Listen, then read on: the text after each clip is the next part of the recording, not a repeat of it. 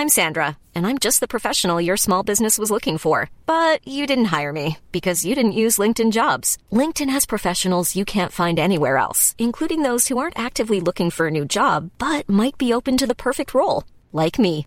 In a given month, over 70% of LinkedIn users don't visit other leading job sites. So if you're not looking on LinkedIn, you'll miss out on great candidates like Sandra.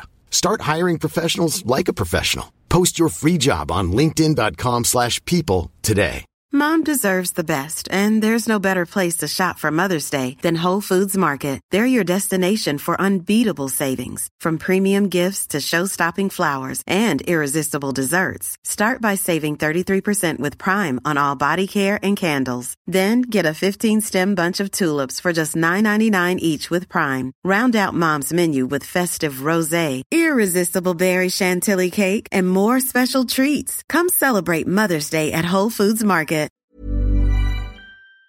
Hi, I'm John McEnroe. I'm Bjorn Borg. This is Martina Navratilova. I'm Mats Wilander. I'm Stan Wawrinka. I'm Leighton Hewitt. I'm Andy Murray. And you're listening to the Tennis Podcast.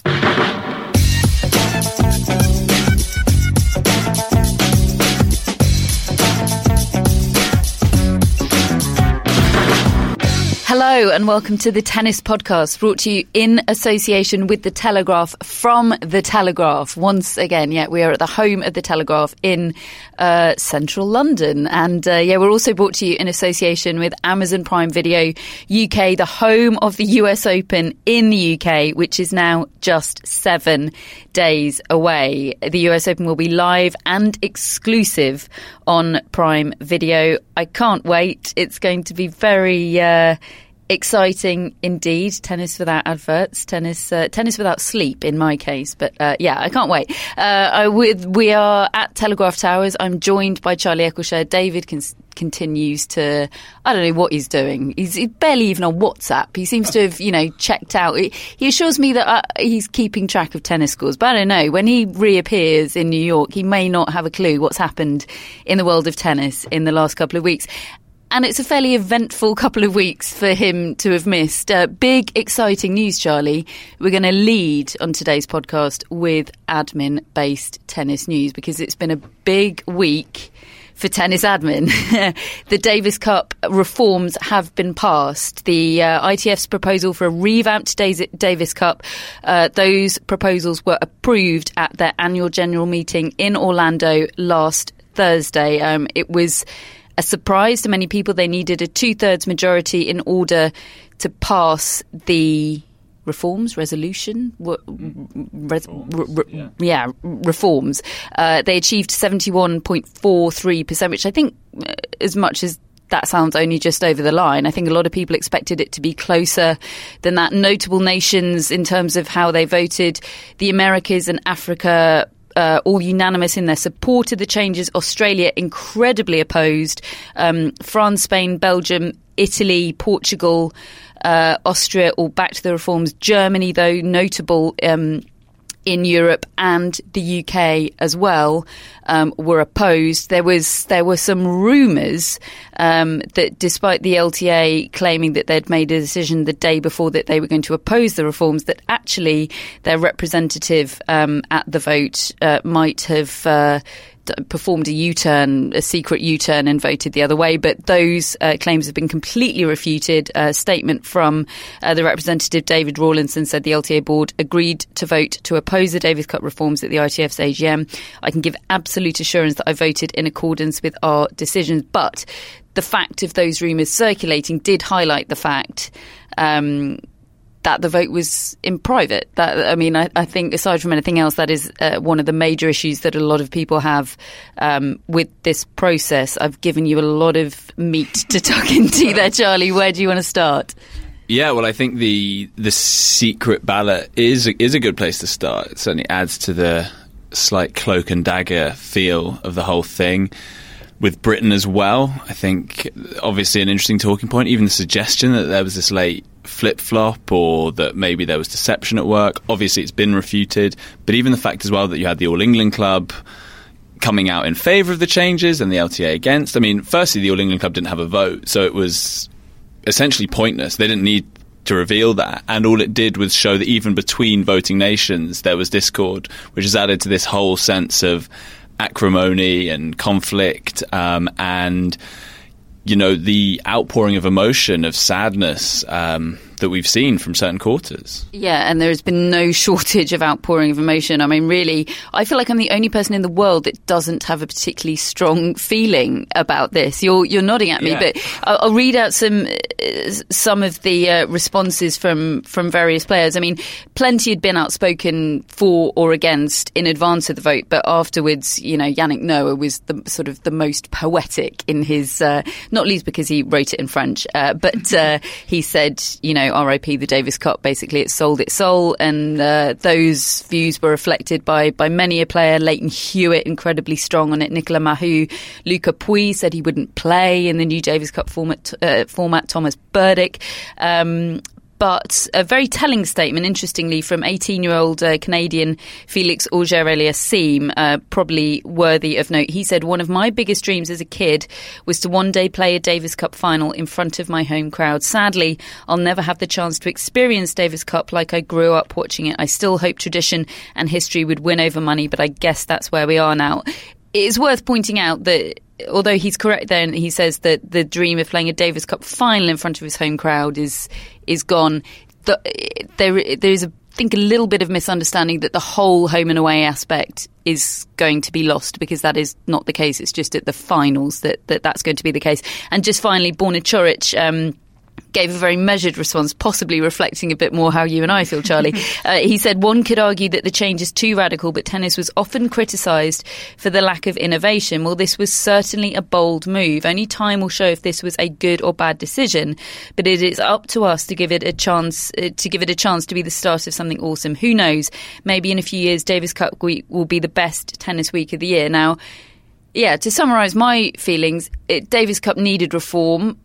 Absolutely, unquestionably. I'm not sure these are the perfect reforms. It's not necessarily how I'd have done it, but there's some good stuff in there. I sort of feel like let's see. Let's all give it a go and see. And if it is rubbish, then hey, there's plenty of other people proposing plenty of other options. But the strength of feeling has really blown me away. Yeah, I have to say, I think there has. I mean, initially I was. I could see both sides of it, and I think in a slightly maybe contrarian way, I've been pushed towards being more pro the changes than I might have been, just because I feel Andy Murray-esque. Yeah, exactly. It just feels it does feel like a slight overreaction, and it feels a little bit like the people who are most staunchly defending it, with the exception maybe of Auger-Aliassime, I think that's an interesting viewpoint, are lamenting a Davis Cup that hasn't really existed for 20, 30 years. Yes, in its halcyon 1970s period, it was this fantastic competition that why would you change? But to suggest that it's been like that for the last 10, 20 years is ludicrous, really. It has lost its relevance. It did need reform and a revamp. And I can see it's a slight sledgehammer to crack a nut situation, potentially. Could they have phased in a few changes rather than throwing everything out there? I do see that, but I also think it could be exciting. It's clearly a failing competition, and this could give it a fresh impetus. In principle, and this is something that Borna Coric pretty much pointed out, in principle, the scale of the changes are exciting. The fact that change on this scale is possible in one fell swoop, it feels like, I'm sure tennis isn't alone in this, but it feels like, just introducing a shot clock on a portion of the tour, it feels like that's been talked about for 15 years or so. How long has John McEnroe been talking about getting rid of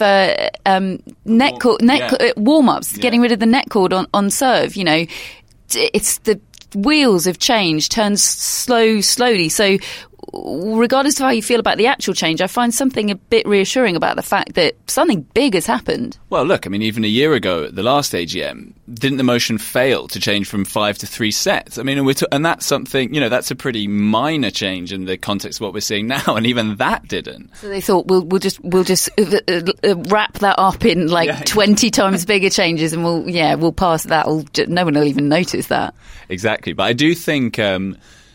To use a slightly annoying American phrase, the optics of it haven't been great. And I think what's offended your tennis purists, your Todd Woodbridges, etc. on Twitter is this idea that it feels like, you've got this glamorous footballer who's at the heart of it, and pictures of him, having selfies with people from certain nations, or even David Haggerty himself, I think rubs people up the wrong way. I think that's added to this sense that who are these people who don't really understand tennis, and who gave them the right to be chucking away 100 years of history? $3 billion, I think, is the answer to that question, Charlie. It's amazing what $3 billion can buy you. That's what I'm learning. But also, just on that money point as well, I think there's been a slight rewriting of this idea that, because money's involved, that must be bad. And, of course, that can be the case, corruption, etc. But giving a lot more money to smaller nations could be a very good thing. I don't know how all of those nations are going to use that money, but in theory, giving those nations a $25 million boost is a good thing. It's a slightly privileged position that maybe Great Britain and Australia have. Yes, we can afford. We've got huge revenue-generating Grand Slams. We don't necessarily need, lots of money from the Davis Cup. We can enjoy its less tangible things like its prestige and all of that, but that doesn't really go a very long way if you're a smaller nation. Yeah, I think that's a really, really good point. And yeah, it's the process, I think, which has given the most cause for concern for me. The fact that I had no idea the vote was going to be private. I couldn't believe that that's how. I mean, even if that's how they normally conduct things, surely they would have thought, hang on a second, this isn't going to play well, this being private. Let's adjust our rules here. I don't see any. I hate the whole if you've got nothing to hide, then you've got nothing to fear. But in this case, maybe that ought to have applied. I mean, yeah, and it turns out there's this electoral college system. I had no idea there was an electoral college system at the ITF. Turns out I wasn't as well brushed up on my tennis admin as I thought I was. But I think that the whole thing from a comms point of view has not been handled brilliantly. There's been a lot of information, a lot of questions. Who are these wildcard nations? Has that been adequately answered yet? What about these two other competitions that David Haggerty's alluded to that haven't really been explained? Well, that was what I was just going to mention. Why, it's a bit like Brexit, really. Why did that only come up the day? It's like the Irish border thing. Why was that not mentioned when we were all debating this before the vote was done?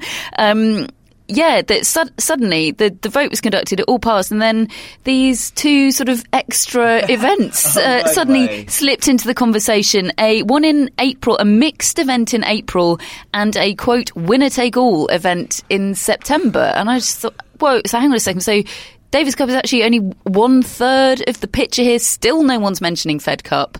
That was the aspect of it actually that alarmed me the most, that suddenly just appeared out of nowhere the day after the vote. Yeah, and there's still been discussion, is that November scheduled? Is that set in stone? Apparently that could move. I mean, it sounds like all of it is potentially changeable and potentially movable.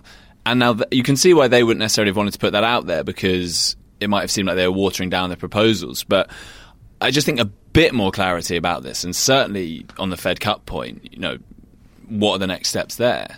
And we also have this very strange situation where,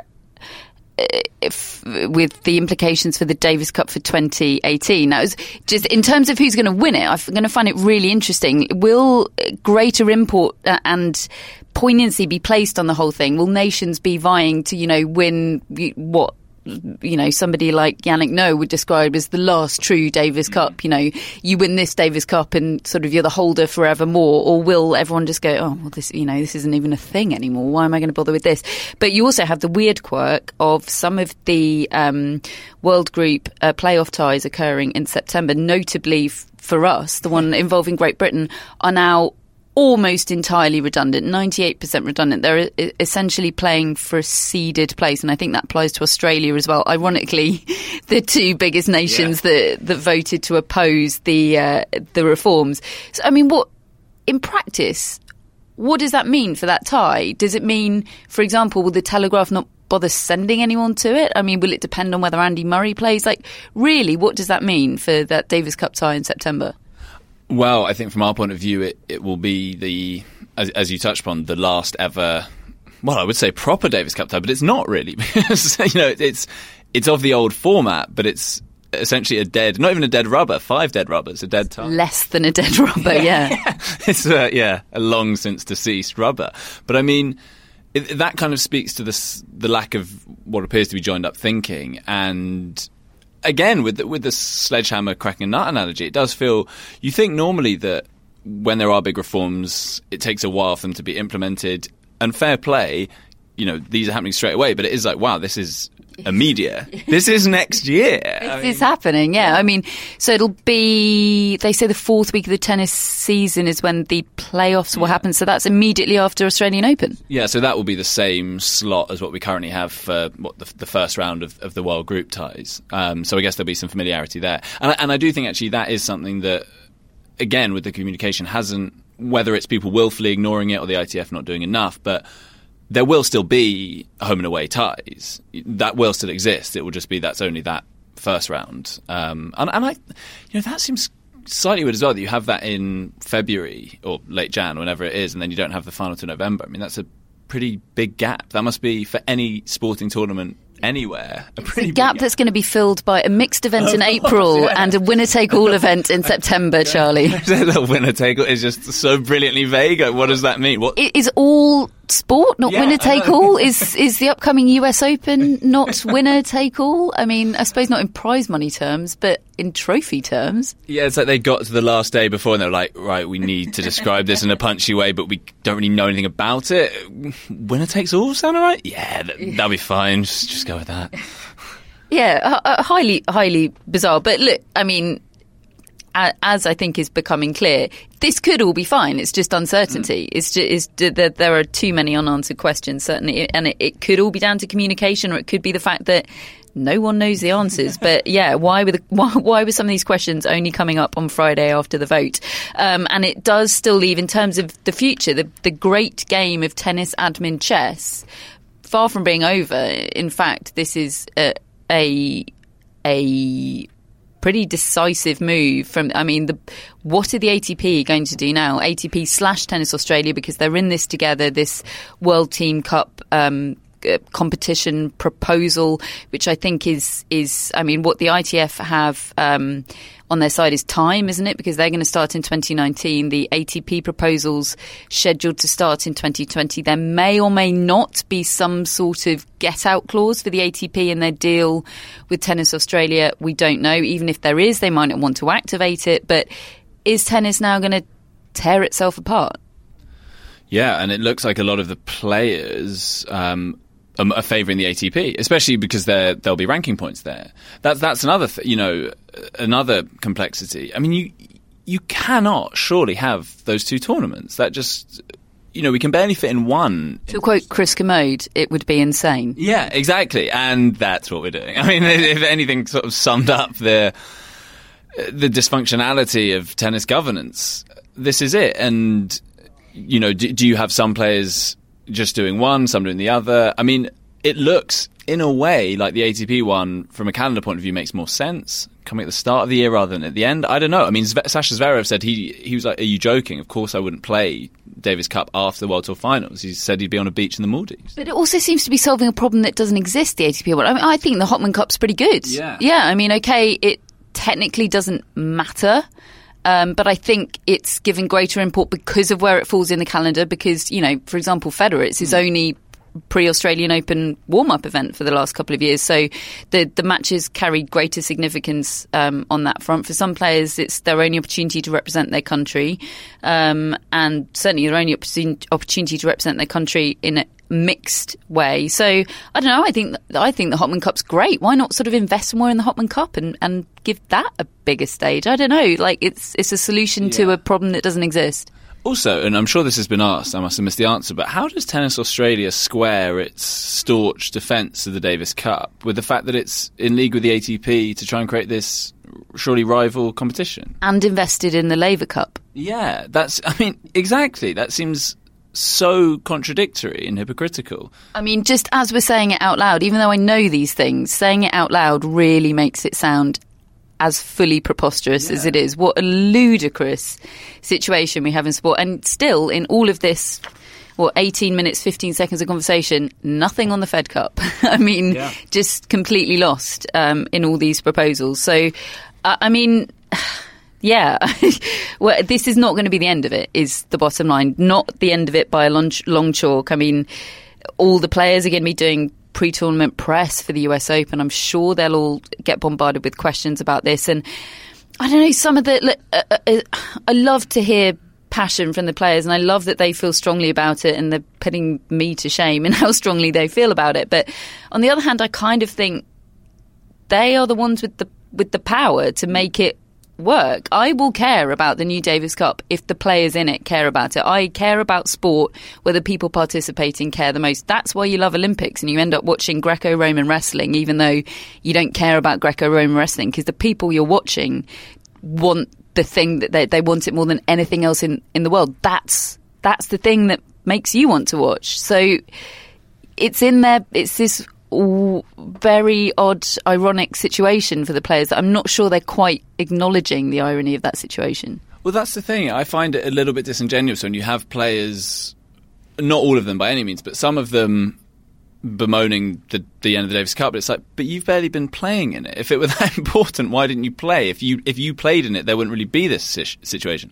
And I'm not blaming them for not playing. You know, a lot of them want to look out for number one. It was the same thing with the Olympics. A lot of players didn't play the Olympics because there's no money and there's no ranking points. And hey, if you're Roger Federer or Andy Murray, you can afford not to worry too much about that. But if you're a sort of jobbing player, those are genuine concerns. And I think as well that there is a slight issue with this. We're getting a slightly disproportionate representation of how the players feel, because a lot of players who are in favour probably wouldn't want to put their head above the parapet and say that. It's a lot more fashionable position almost to come out and say, yeah, I'm all about history and prestige than I am about money and ranking points. And no one uses Twitter to say, I feel sort of impassive and neutral about this. Completely. That's just not, you only express an opinion when you feel strongly about it. So those that feel sort of, shrug the shoulders, like good for them for trying something, we'll give it a go, they're not necessarily speaking up. Completely. And a lot of them will just be like, it's probably not worth the aggro of looking like I'm supporting David Haggerty and Gerard Piqué. It's not a great look for me, so I'll just sort of stay silent. Just a final point on it. It's in this great game of poker or chess, you want to call it, between the various admin bodies, what the ITF, as you've mentioned a couple of times, what the ATP have in their arsenal is ranking points. They can withhold ranking, they can determine which events hold ranking points. Davis Cup used to hold some, it doesn't anymore. And Olympics used to hold some, and it doesn't anymore. Whereas what the ITF have is, well, they've got the Grand Slams, obviously, and they've got the Olympics as well. And at the moment, qualification for the Olympics is tied to Davis Cup participation. The inkling I get is that that's going to remain the same, although the exact mechanism of it is obviously going to have to be adjusted. But they could place greater weight. You know, if weight starts getting thrown around, that's what they both have to deploy. Yeah, it is.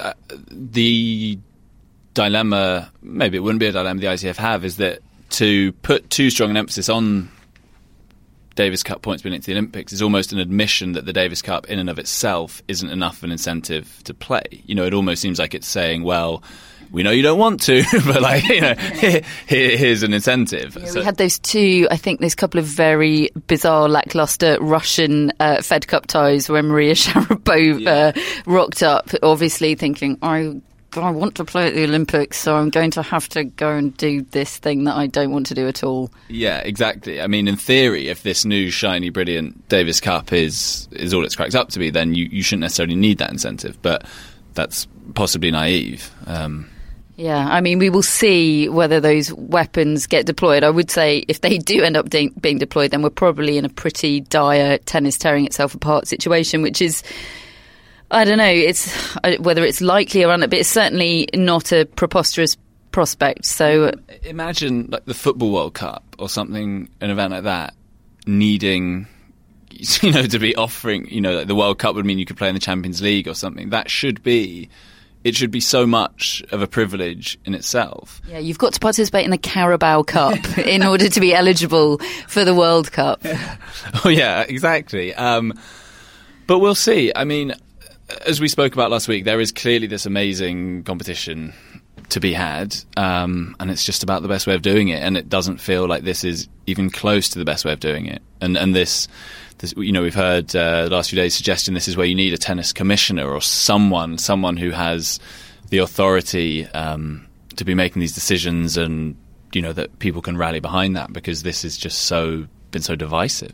You'd have an electoral college system vote for the new tennis commissioner. If we've learned anything in the last few years, it's definitely that electoral college system votes don't necessarily produce the best results. So just on that electoral college, there was a piece, I think it was the Wall Street Journal, on comparing the electoral college system and its discrepancies and potential unfairness to the tennis scoring system itself, and how you can win more points, for instance, than your opponent and still lose the match.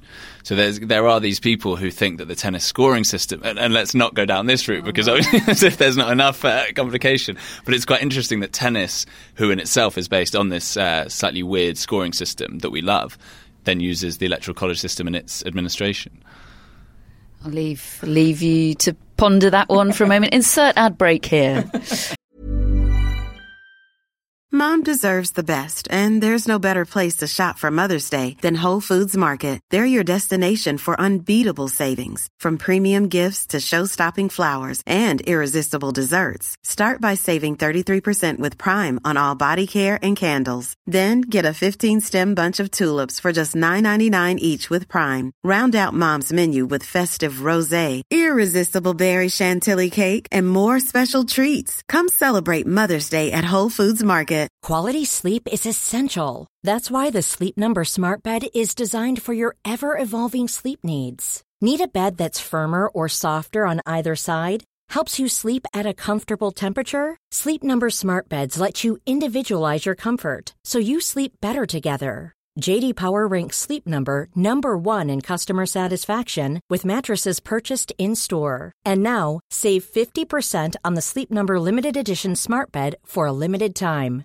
For J.D. Power 2023 award information, visit jdpower.com/awards. Only at a Sleep Number store or sleepnumber.com. Hello, Tennis Podcast listeners. David here. Now, you might know that I love a bit of cooking, and I think I'm quite good at it. But if I'm honest, even I get fed up trying to work out what to do every night. That's where Home Chef comes in. Being able to put together a delicious meal without the long prep and the cook times, well, that's pretty cool. Home Chef provides fresh ingredients and chef-designed recipes conveniently delivered to your doorstep to simplify your cooking experience. They have over 30 options a week and serve a variety of dietary needs, so you don't have to worry about what to make ahead of time. Not only is it convenient, but it's economical too. Home Chef customers save an average of $86 per month on groceries.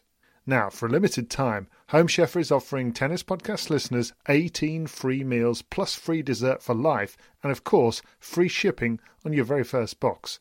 Go to homechef.com/tennis. That's homechef.com/tennis for 18 free meals and free dessert for life. You heard it right. Now, I'm loath to do this, Charlie, but we are going to move on from admin briefly to discuss actual forehands and backhands that have been hit in the past week, predominantly in Cincinnati, although we will touch also on a lower level event that's been taking place in Vancouver, which has been quite fruitful from a British point of view. But first and foremost, to go in reverse chronological order, Novak Djokovic has completed what some people are feel is underwhelmingly called the Golden Masters by winning the title in Cincinnati. He's the first person ever to win all 9 ATP Masters 1000 titles. They've obviously not always been called that, but whatever incarnation they've been in since that system of the 9 Masters was invented in 1990. Probably worth pointing out that Ivan Lendl did an equivalent thing, but the Paris Masters wasn't the Paris Masters at the time. But anyway, on paper, Djokovic has done something by beating Roger Federer in the final 6-4, 6-4, and we'll come on to Federer, don't you worry. But he's done something that nobody else in tennis has done before, which I think is kind of significant for Djokovic, who a lot of his sort of persona, I suppose, is defined by being brilliant and great, but yet somehow still in the shadow of 2 people, which is, more indicative of the state of tennis of the past 10 years than anything to do with Djokovic. But getting to do things that those 2 haven't done, I think is, and I'm talking about Federer and Nadal in case you didn't notice, I think that's pretty big for Djokovic. Yeah, Djokovic was called the third man in a brilliant New Yorker profile of him a few years ago, which I think summed it up quite nicely. And yeah, it's a great achievement for him, and it's a deserved one, and reflects, I think, the fact that of all of those people, he's you'd say the most consistently good across all three surfaces, probably. I mean, he just, he's so good on all three. He's no lower than like an 8.5 or something. Even on clay, where he's only won one French Open, he's been so consistent. And there was a period, actually, of a couple of years where even Nadal couldn't beat him on clay. I mean, he was basically unbeatable there. So I think, yeah, as you say, it's nice that he's done something that the others haven't. And it's long overdue, because I think he got the 8th in 2013. So he's been chasing this for a while and has had, this was his 6th Cincinnati final? Yeah, it's a lot of finals, isn't it? And I remember a couple of years ago him coming to Cincinnati, and he definitely had this... after he'd won the title in Toronto, and he'd won the title in Toronto despite not playing that well. And in hindsight, we now see that as sort of the start of the Djokovic decline, although he still reached the US Open final, so it certainly wasn't a particularly dramatic start. But yeah, he rocked up in Cincinnati, and he really wanted it. This is, as I say, he might not admit how big a deal it is to achieve this big thing that those two haven't achieved, because I don't think he is, publicly at least, as accepting of that kind of chip on the shoulder as maybe we all are sure that it exists. But yeah, I think it's really, really big, and it's exactly as you say, it's fitting for him because he is the most consistent across those surfaces. It's a really fitting achievement for him to hold and for the others not to, although obviously the other two also hold career Grand Slams and are pretty good on all surfaces. Are we now pretty certain that Djokovic is the favourite for the US Open, or would you put him even Stevens with Nadal? I wouldn't make him the clear favourite myself, though it's really hard to make a case for anyone to be a clear favourite. I mean, there isn't a clear favourite, is there? Yeah, I mean... Federer thinks it's Nadal, Djokovic, and then him third. I'm not so sure about that. I've got a sneaky feeling Federer will win the US Open. Have you? He was, I'm going to say, awful yesterday. I thought he was ratty, and yeah, something's going on. Something's going on. Tell me more about your theory. Well, it's based on the probably very silly idea that he played so badly yesterday that I feel that would have been a big wake-up call for him. I know that you can make the case that he hasn't been brilliant anywhere since the Australian Open. I do see that. I feel it's his time. I mean, I think it's a decade since he won the US Open, which feels impossible to believe. It's really, really hard to win back-to-back Grand Slams. So no matter who you are, it's really, really hard to do that. And so I don't think Djokovic will do it, partly for that reason. I think Nadal is obviously playing amazing, but my mind goes back to the Australian Open where he also looked really good, and then his body let him down. And I think that could happen. That could happen again here. It's been a long old season. Wouldn't rule that out. And yeah, I just think Federer, the expectations might be slightly lower on him, and I think he's basically playing in front of a home crowd as well. And I think they could carry him over the line. I see, certainly on the men's side, I see this US Open and potentially the Grand Slams after it, but this little period here, I see this as what comes around every now and then in tennis, and I think the last time it came around was 2003, 2004, maybe a bit of 2002 as well. It's a slack tide in tennis. It's slack water between eras. It doesn't fit into a big narrative. The 2002 to 4 time was post-Sampras, pre-Federer dominance, and you have. Look, I know I'm going to get slammed by fans of all of the players that I'm about to mention, but timing is everything in tennis. And in other eras, Juan Carlos Ferrero wouldn't have won a French Open, he wouldn't have reached a US Open final. Andy Roddick, you could argue it both ways. Either he was incredibly unlucky to mostly coincide with the Federer era, a guy that he had just happened to have a really poor matchup against. Or you could say he was really lucky that he just snuck in there in time before Federer became Federer and won that one Grand Slam. Leighton Hewitt, brilliant player, maximised his talent, but would he have been a world number one, a dominating world number one and multiple Grand Slam champion in other eras? No, he wouldn't have. Timing is everything in tennis, and I see, as much as there are brilliant players around, and I'm not taking anything away from Nadal, Djokovic, Federer, but this has to be a relative slack tide. It has to be. Djokovic is better, as good, if not better than anybody else, but that wasn't Pete Djokovic yesterday in the final. It didn't need to be, because I think Federer's point, he was very, very good, but relative to Djokovic of 2.5 years ago, nowhere near as good, I don't think. And Nadal the same on hard courts. I mean, realistically, at 32, with the injury issues that Nadal's had, he shouldn't still be winning US Opens at this stage. This is a guy that, a few years ago, his knees couldn't really stand up to hard courts, let alone the second hard court swing at the end of a long season. And Federer didn't look that good yesterday either. I mean, the young guys have to be looking at themselves and going, and not saying, I want to have a big run, this is a big opportunity. They need to be saying, if I don't win this, that's not good enough. This is the opportunity right here. And hey, the slack tide might last through the Australian Open. French is a little bit different because Nadal has that so unique dominance, but it might last for a season or two, or it might just be this slam, but it's a golden opportunity. Well, I wrote a piece last year at the height of Federer fawning, by the media, basically saying, and maybe it was a bit harsh, but that their dominance shames the chasing pack. And I do think they had to have a long look at themselves. How was it that these guys, who are clearly, superhuman, but should they have been splitting the 4 slams between them at that age? It just seemed like a sort of a collective shocker on the part of everyone else. But what's really interesting as well about this idea of whether it's a slack tide or that slight interregnum period we had in that sort of 01, 03 kind of time, this is only the second time ever that Djokovic, Federer and Nadal have split the first 3 slams between themselves. The only other time that happened was 2012. And in that year, Nadal didn't play the US Open. So it's the first time ever that going into a US Open, you've got the big 3 all looking for their second of the year. So it's kind of the big 3 are more entrenched in a way than ever, which seems almost impossible to believe. And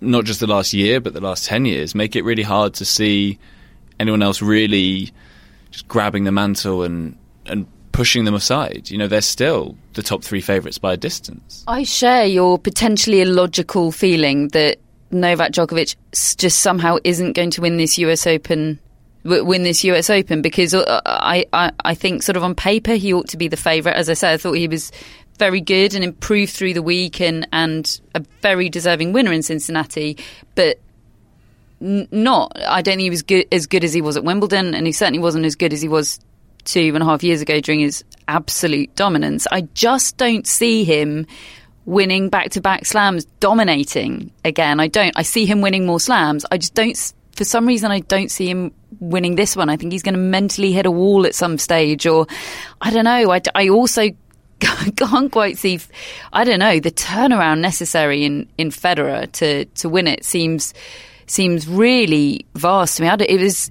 so, he just had no feel at all. I mean, the most alarming thing for me in that final was his volleying, which is, the volleying is pure instinct. That's when sort of everything else goes out the window and it's down to pure instinct, and that's usually where Federer flourishes and shows his brilliance. That was so off yesterday. That was what made me go, whoa there. Well, what's up with this guy? It's like Superman on kryptonite. Yeah, the volleying and the returning as well was seriously alarming, and that wasn't just the case against Djokovic. I think against Goffin as well. He really struggled with that, and he was making Djokovic serve really well, but he was making Djokovic look like Ivo Karlovic or someone. He's barely getting a return in the first set. It was bizarre, but so clearly everything's not right there. But these guys, you mentioned that 2016 Rogers Cup that Djokovic won. And I remember watching that, and he was so subpar. I think he beat Monfils in the final, which kind of... Was it Nishikori? He beat Monfils at some point. I think he beat Nishikori in the final. The whole... He did beat Monfils in the semi-final. Right. And, Monfils was beaten before he walked on the court. Like, he totally could have won that match, game levels wise. It was all mental. Yeah, exactly. That was one that really stuck in my mind. And Djokovic at that time, he'd just come off that Query Wimbledon defeat, and he looked like a shell of a man, and yet he was still winning a Masters event. And you just thought, you just want to get in the minds of these players and shake them and be like, he is there for the taking. And but that's, they often don't, and so that's why I still have confidence. Even someone like Federer, who right now, he's playing way below his best, and you'd think that should incentivize some of these guys to really back themselves against him. I don't think they have that belief. I think they are so in thrall almost, to those three guys, and the way those three players carry themselves, everything about them. I think they have a lot of bluff. They look a lot. They often will carry themselves in such a way that makes them look physically fitter and stronger than maybe they're actually feeling. And this was something Leighton Hewitt spoke to me and David about. That's a big part of being a champion.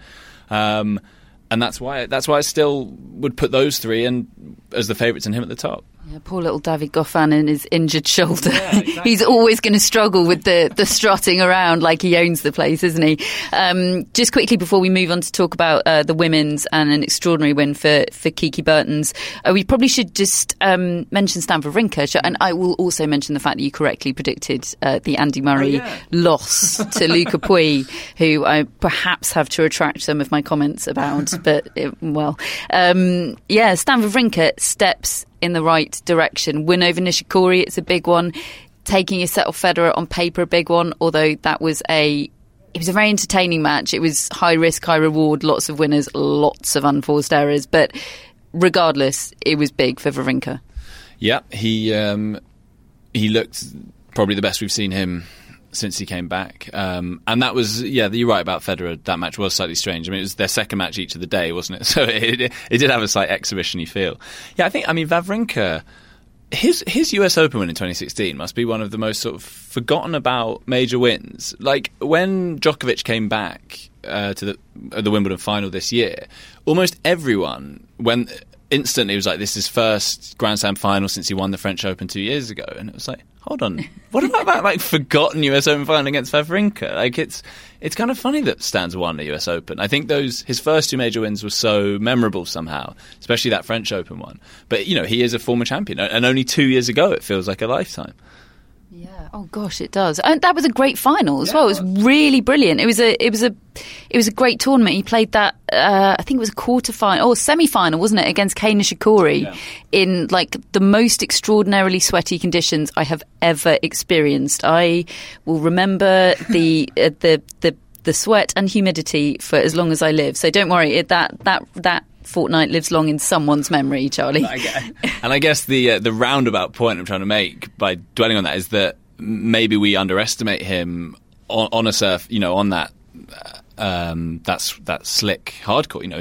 He's proven he does have the pedigree, and unseeded. Who's going to want to play him first round? Crikey, yeah, absolutely. Andy Murray's going to be unseeded as well. Do you read anything into the fact that he didn't take a wild card into Winston-Salem? It was talked about maybe he would if he wanted more matches ahead of the US Open. Are we just looking for stories where they're not? Well, I think trying to second guess Andy Murray over the last year has been proven to be such a mug's game, hasn't it? He'll look like he's going to do one thing and then do the complete opposite. So I think we're just going to have to wait and see. But, we've seen, he pulled out of the previous four majors late doors. So I think everyone is sort of penning their Andy Murray pieces this week and just, nervously keeping an eye on what he's going to do, because it could be completely outdated very quickly. Yeah, it'll be very interesting to see if it does have half an eye on withdrawing, whether he does it before or after the draw, because of course he came in for a lot of criticism last year. Scale of 1 to 10, how excited are you about that US Open draw? 9. Oh, that is... wish I'd never asked. Unfortunately, due to my really poor time management, we don't have nearly as much time as we really ought to talk about Kiki Bertens, because we've got a couple of bits of any other business as well. Serena's been talking to the press this week. Should we mention Kyrgios? I mean, peak Kyrgios this week. I mean, it's nothing new, is it? It's just more Kyrgios being really Kyrgios-y. For anyone that doesn't know, he played 2 matches in a day, didn't he? He beat Borna Coric despite self-confessedly tanking for a portion of that match. He said, he shouted to his box, "You're going to see the worst tank you've ever seen for the next few games," and so it proved. Which probably a tough pill to swallow for Borna Coric, being beaten by a guy that's tanking. I think that is quite a burn. And then he ended up losing in 3 sets in his second match of the day to Juan Martín del Potro, and there was definitely some tanking happening there as well. And yeah, it's not new, is it? But it's also not great. And also in his first round match, turn up on the court without his tennis shoes. He just came Oh, yeah, that as well. So it's kind of a Kyrgios bingo, racking up a lot of points. Yeah, I mean, it's kind of, it's reasonably fun, but it's getting a bit old now, I think. Yeah, I for want of, I can't reach for anything that I haven't said about these behaviours from Kyrgios before. To quote my brother, who's a really massive Kyrgios fan, will always tune in for his matches. He said that was as disappointed as he felt as a Kyrgios fan watching one of his matches, in terms of he really invested in that Del Potro match, and there were flashes of everything he could do, and it was kind of pure talent that got him back into the match in the second set rather than grit. And then just to capitulate and collapse, and just, yeah, for all the forgiveness that we afford him because we kind of get this insight into his mental frailties. It's, you are the sum of how you behave, aren't you? And he behaved really badly. And I still think all of it is a symptom of him not wanting to leave it all out there, because if you keep something in reserve, it's kind of a body armor. If you leave it all out there and you still lose, that's really exposing yourself, isn't it? And I think it's fear and not wanting to let on to himself or the world that he cares as much as he probably does deep down. And that is my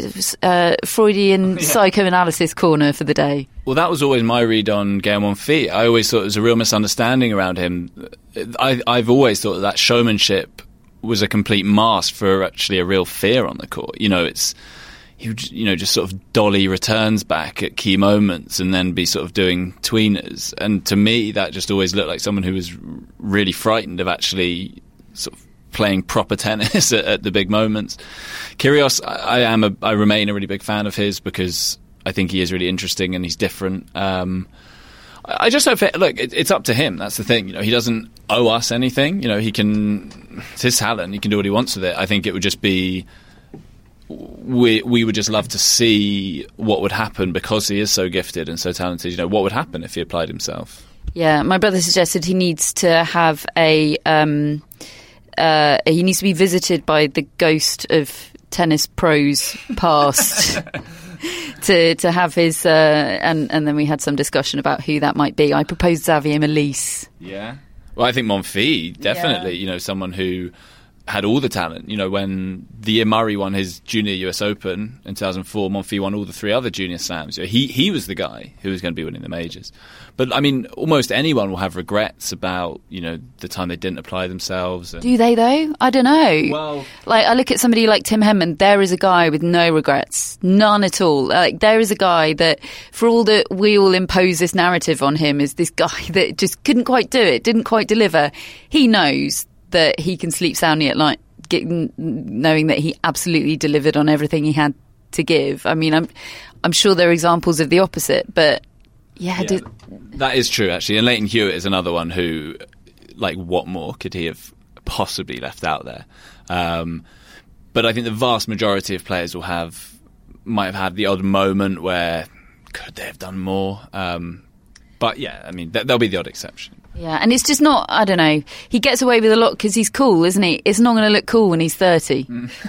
That's the problem, isn't it? What is he now, 24? Yeah, he's already getting a bit less cool. I mean, not that I'm the arbiter of cool, but anyway, yet more poor time management, and we've eaten more into the time when we should have been discussing Kiki Bertens. Kiki, you can take it up with Nick Kyrgios. She saved a match point in the final to beat Simona Halep 2-6, 7-6, 6-2. Simona Halep, incidentally, who this time exactly a week ago we were discussing whether she would even take to the court in Cincinnati, let alone give it her all and reach the final. First ever victory for Bertens over a world number one. First hard court title of her career. It's time, Charlie, for us to stop talking, certainly for me to stop talking about Kiki Bertens as a clay court specialist, because especially taking into account Wimbledon, she is an all court specialist. An amazing few months, amazing year. And she's had, her run, I was thinking her run this week was Tsitsipas. Was it 4 top 10 wins? She so confident. I was so impressed yesterday the way she never really took a backward step, even in the first set where errors were kind of flinging off her rackets and she lost it 6-2 and could have been quite despondent. She just kept going after Halep, and even when she lost a break, she was a break up in the second set, got reeled in and still was going for it. So positive. And now she's got to be in the conversation for the US Open. She's super cool, isn't she? There's something just really cool, relatable about her. I know she's spoken about her sort of falling out of love with the game and considering giving up, suffering a bit with depression. And yeah, that adds a sort of extra tinge of joy to the whole thing, just to see somebody not only winning, but, not doing it in a machine-like way. You're doing it in this really joyful kind of a way. And yeah, I mean, she's 8-0 against top 10 players this summer. That is utterly extraordinary. And I think, on that human side, I think anyone who watched her beat Venus Williams at Wimbledon and saw the kind of agonising, match point after match point, and I think it was hard not to be like, oh my God, please, for her sake, can she win this match? Because I don't know what she would do if she didn't. It looked so painful. She was giving absolutely everything to do it. And also, even there's a vulnerability there, how pale she is. And I thought yesterday, in that heat, in that sun bearing hours, oh my God, she's going to be so burnt. How is she even playing? So she needed to do the cricket sun cream thing, make herself look completely ridiculous. There was an interesting on-court coaching exchange between Darren Cahill and Simona Halep, which is definitely a sentence that I've said before. In the third set, she said, no more positivity. I had a chance, but now it's too much. Now, that ordinarily is the sort of thing that Cahill just turns his back on. That is Halep of old, pre his walking away and saying, sort yourself out mentally and then I'll come back to the team. But in light of the fact of how much tennis she'd played, was she just saying, look, I need a break now. I've got the matches I need. I have nothing left to give. Yeah, I thought that actually it wasn't. It obviously never looks great losing a match where you've had a championship point, but and obviously Halep has a history of mental frailty. But I think this was a physical thing. She looked absolutely gassed after that second set. I thought, and even to the point where I thought, oh, maybe that explains why. She tightened up in that second set tiebreak, and it was almost as if she knew that if she didn't win that was it, and she lost it, and then really the third set was a non-event. She just looked exhausted. Yeah, so nothing really to read in. Still the favourite for the US Open? I think she is. Yeah, I would still, if I had to pick one player, it would be her. Like I say, I think that can be written off as more a physical thing than a mental thing, and I think there's just been so many good things about Halep over the last few months that we shouldn't dwell on yesterday too much. Who are your sort of second, third and fourth favourites? Some names to throw at you on the basis of what we've seen in the last week. Aryna Sabalenka, Madison Keys, Caroline Garcia, Petra Kvitova. Well, I mean, Kvitova, we all were tipping for Wimbledon as well. She was the one, I think, that jumped out on that draw. Everyone thought it was her time. It'll be the one where we don't tip her that she wins. Well, this is basically my prediction method. It's who because I'm normally wrong. It's who instinctively would I think? Don't do them and do someone else. I mean, Sloane Stephens, if you're putting aside prediction neuroses, you would think is actually has the credentials. Obviously, the defending champion should certainly be in the mix. Garbine Muguruza in the mix. She's had an awful hardcourt season, but can turn it on at any time. Yeah, by that logic, she's my favourite because she's the last person that we should be tipping. Didn't she lose love and one to Barbora Strycova at Eastbourne before winning Wimbledon last year? Yeah, exactly. I mean, that summarises that. As we've said before, the Stan Wawrinka equivalent can have no form and then just come out and absolutely blow her opponents away. So she could beat Sabalenka. I love watching Sabalenka. She's brilliant and has had so many giant killings. But I don't know, like we spoke about, being worked out, not necessarily in that sense, but just that no one's going to be underestimating her if they play her, are they? I mean, she's had so many big wins. Brilliant at Eastbourne as well, had great run there. So I wouldn't expect her to, certainly not, I wouldn't say semis or finals for her. Are Jamie Murray and Bruno Suarez the men's doubles favourites for the US Open? Because this is an extraordinary fact, they won their first ever ATP Masters 1000 title yesterday. They've won 2 Grand Slams together. Jamie, obviously, they both won mixed slams as well, but their first ever Masters 1000. Really emotional. It's been an up and down year. The real standout high, without question. I think it's their second title, but by far the biggest. Their other one this year was in Acapulco, and it's really big for them. Yeah, I find men's doubles especially so strange and hard to predict. I think because, not to be sitting on the fence again, but I think that third set champions tiebreak means you get so many upsets. And Jamie Murray even said, he's really against that format. He said that after a proper 3-setter or a best of 5-setter, you come off, and if you've lost, you can say, the best team won by and large. With that, it's 1 set all, and then you're in a tiebreak. And so I think that partly explains why they haven't won a Masters title, because week on week there are so many results that you look at and you're like, oh, that's weird. But it's a great achievement for them. And obviously, I think it's 2 years now since they last won a major. It was that 2016 US Open. Which is quite a long time. It looked at that point that they were really going to dominate. Hasn't quite happened for them now, since then. And other pairings might have ditched one another.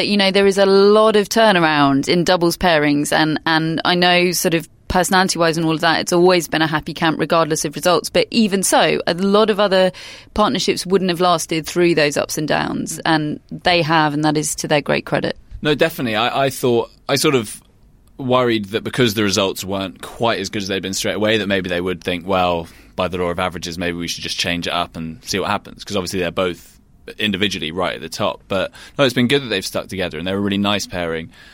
Bruno Suarez is great. He's such a fun, warm personality, and I think their personalities complement each other quite well in that way. Yeah, they're quite different, aren't they? Yeah, Bruno loves a bit of salsa dancing. A bit of other business to mop up, which I will do very quickly due to my aforementioned poor time management on this podcast. Dan Evans won his first title in his comeback. He won the Vancouver Challenger. It was a deciding set tiebreak against Jason Kubler. He is back in the world's top 250, as is James Ward, who had a long time out of the game for very different reasons, really injury blighted. He had a run to the final in the Jinan Challenger. Any idea where Jinan is? I've put you on the spot there, Charlie. I'm going to confess that I don't either, so it's fine. Neither of us know where Jinan is. I'm sure people will let us know on Twitter. The WTA event in New Haven, Simona Halep is in the draw. Yeah. I suspect that will be news that is soon out of date. Surely. I mean, you're saying, last week we were saying she's been out of Cincinnati. I mean, surely she's not going to play on that. Just a quick word as well on James Ward. It's just to kind of bring this full circle. He obviously is defined by that Davis Cup win. So, I guess he's probably he'd be someone who'd say, we'll lose something from that. But then we could still have, I guess that's the point. His match was in that first round against the States, wasn't it? So we will still have those equivalents potentially. Yeah, phone up James Ward. Let's find out what he thinks. Is he on Twitter? James Ward on Twitter. Oh, right, okay. Oh, okay. I'm very well connected. Boom, the name has dropped. Others in the draw in New Haven: Garcia, Konta, Bertens, Kvitova, Gerges. I wonder how many of those will drop out. I would expect Konta to stay put because she could potentially do with a few more matches. Kyle Edmund in the draw in Winston-Salem. He should be looking to win that. I think he was a semi-finalist last year and he went in with very little form. And he's never won a title before. I'd say that's a big opening for him to win his first title. It'd be very good timing as well. And just finally, Serena Williams has been talking to the press again this week. She did a big interview with Time magazine. She's on the cover. A couple of notable things. I mean, it's a great interview. Go ahead and read the whole thing. But a couple of notable things to come out of it. One, she explained a large part of the reason behind that thudding defeat to to Jo Konta in San Jose, which was that she discovered that the man that shot and killed her sister back in 2003 had been released from prison on probation. She said she found that out minutes before taking to the court, which, you know, all due respect to Konta, she played a great match, but it was clear there was something up with Serena that day, so that explains a lot. And the other thing, notable thing to come out of it was her talking about, obviously she talks in great detail about the process of coming back from pregnancy and the complications with her birth and the breastfeeding, the fact that she was still breastfeeding at the French Open in Wimbledon, and that Patrick Mouratoglou, her coach, told her to stop. And she's been pretty outspoken about that. She said, yeah, that was really hard to take coming from a guy. And those two have a relationship that fascinates me. There's this sort of weird codependency going on. He has his broadcasting career. It's always been a peculiarity to me how open she allows him to be. Presumably, if, you know, what she says goes. If she says, Patrick, shut up, I don't want you talking to the press and telling them secrets about me, he has to fall in line. She's paying his bills at the end of the day, although I think he's getting his bills paid elsewhere as well. But equally, she can say whatever she wants about him in the press, and, you know, everything will presumably just resume as normal with those two. I mean, I work with Patrick at Eurosport, and I can't comment on his policies on breastfeeding, etc. I like the guy. He's not a feminist. I think I'll just leave it at that. I probably wouldn't put him in my top-ranking feminist list. Shall I leave it at that? He's not an Andy Murray-style modern man. But you mentioned that, but she did effectively put a gag on him at Wimbledon, Serena on Patrick. He wasn't allowed to talk to the press, remember? Did he manage to abide by that? I think he did. I mean, obviously it was killing him. But I think he did, until possibly once. I don't know what the agreement was. Maybe it was until she played her last match, because I seem to remember on that Saturday evening, obviously of the final, him being surrounded by a scrum of people. So maybe as like the second that ban had expired, he was an impromptu Patrick press conference. Exactly. Those are his favourite, I think. Yeah, the ones where people just gather round, like, you know, yeah. I'm sure we'll be seeing those at the US Open. Yes, well, I've snuck it in under the hour mark, Charlie, which I didn't manage to do last week. It's been an absolute pleasure. Thank you for accommodating the podcast at Telegraph Tower. Still no sightings of Boris Johnson, so I'll have to keep coming back. And yeah, you're not going to be in New York. No, I won't. I'll be watching it from afar in the early hours of the morning. What better offer have you had than being at the US Open? What could possibly be better? I am going to be away for some of the first week, but then I'll be tuning in on Amazon Prime. Do you know what, Charlie? Even though you're away, you can still tune in on Amazon Prime, because you can watch it on the go. Yeah. That is the beauty of it being available on all devices. It's almost like I've set you up for that, but I promise I haven't. It's all natural. This has not been pre-discussed. But yes, you can watch the US Open on the go. I'm sure we'll be back later in the year on the podcast. Thank you very much for filling the literally very big shoes of David Law, who we think will be flying to New York, but very little has been heard from him since I think he's got a tan of some sorts. So David Law coming to you on our US Open preview podcast, which will be available next weekend. It's all coming around very, very quickly. You will be able to watch that US Open exclusively on Prime Video UK.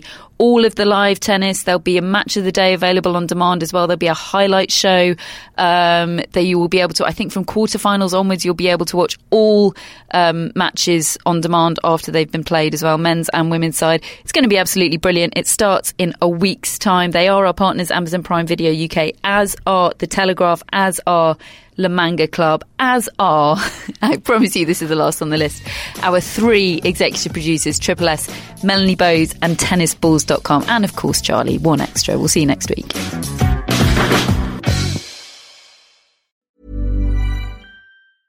Mom deserves the best, and there's no better place to shop for Mother's Day than Whole Foods Market. They're your destination for unbeatable savings, from premium gifts to show-stopping flowers and irresistible desserts. Start by saving 33% with Prime on all body care and candles. Then get a 15-stem bunch of tulips for just $9.99 each with Prime. Round out Mom's menu with festive rosé, irresistible berry chantilly cake, and more special treats. Come celebrate Mother's Day at Whole Foods Market. Mom deserves the best, and there's no better place to shop for Mother's Day than Whole Foods Market. They're your destination for unbeatable savings, from premium gifts to show-stopping flowers and irresistible desserts. Start by saving 33% with Prime on all body care and candles. Then get a 15-stem bunch of tulips for just $9.99 each with Prime. Round out Mom's menu with festive rosé, irresistible berry chantilly cake, and more special treats. Come celebrate Mother's Day at Whole Foods Market.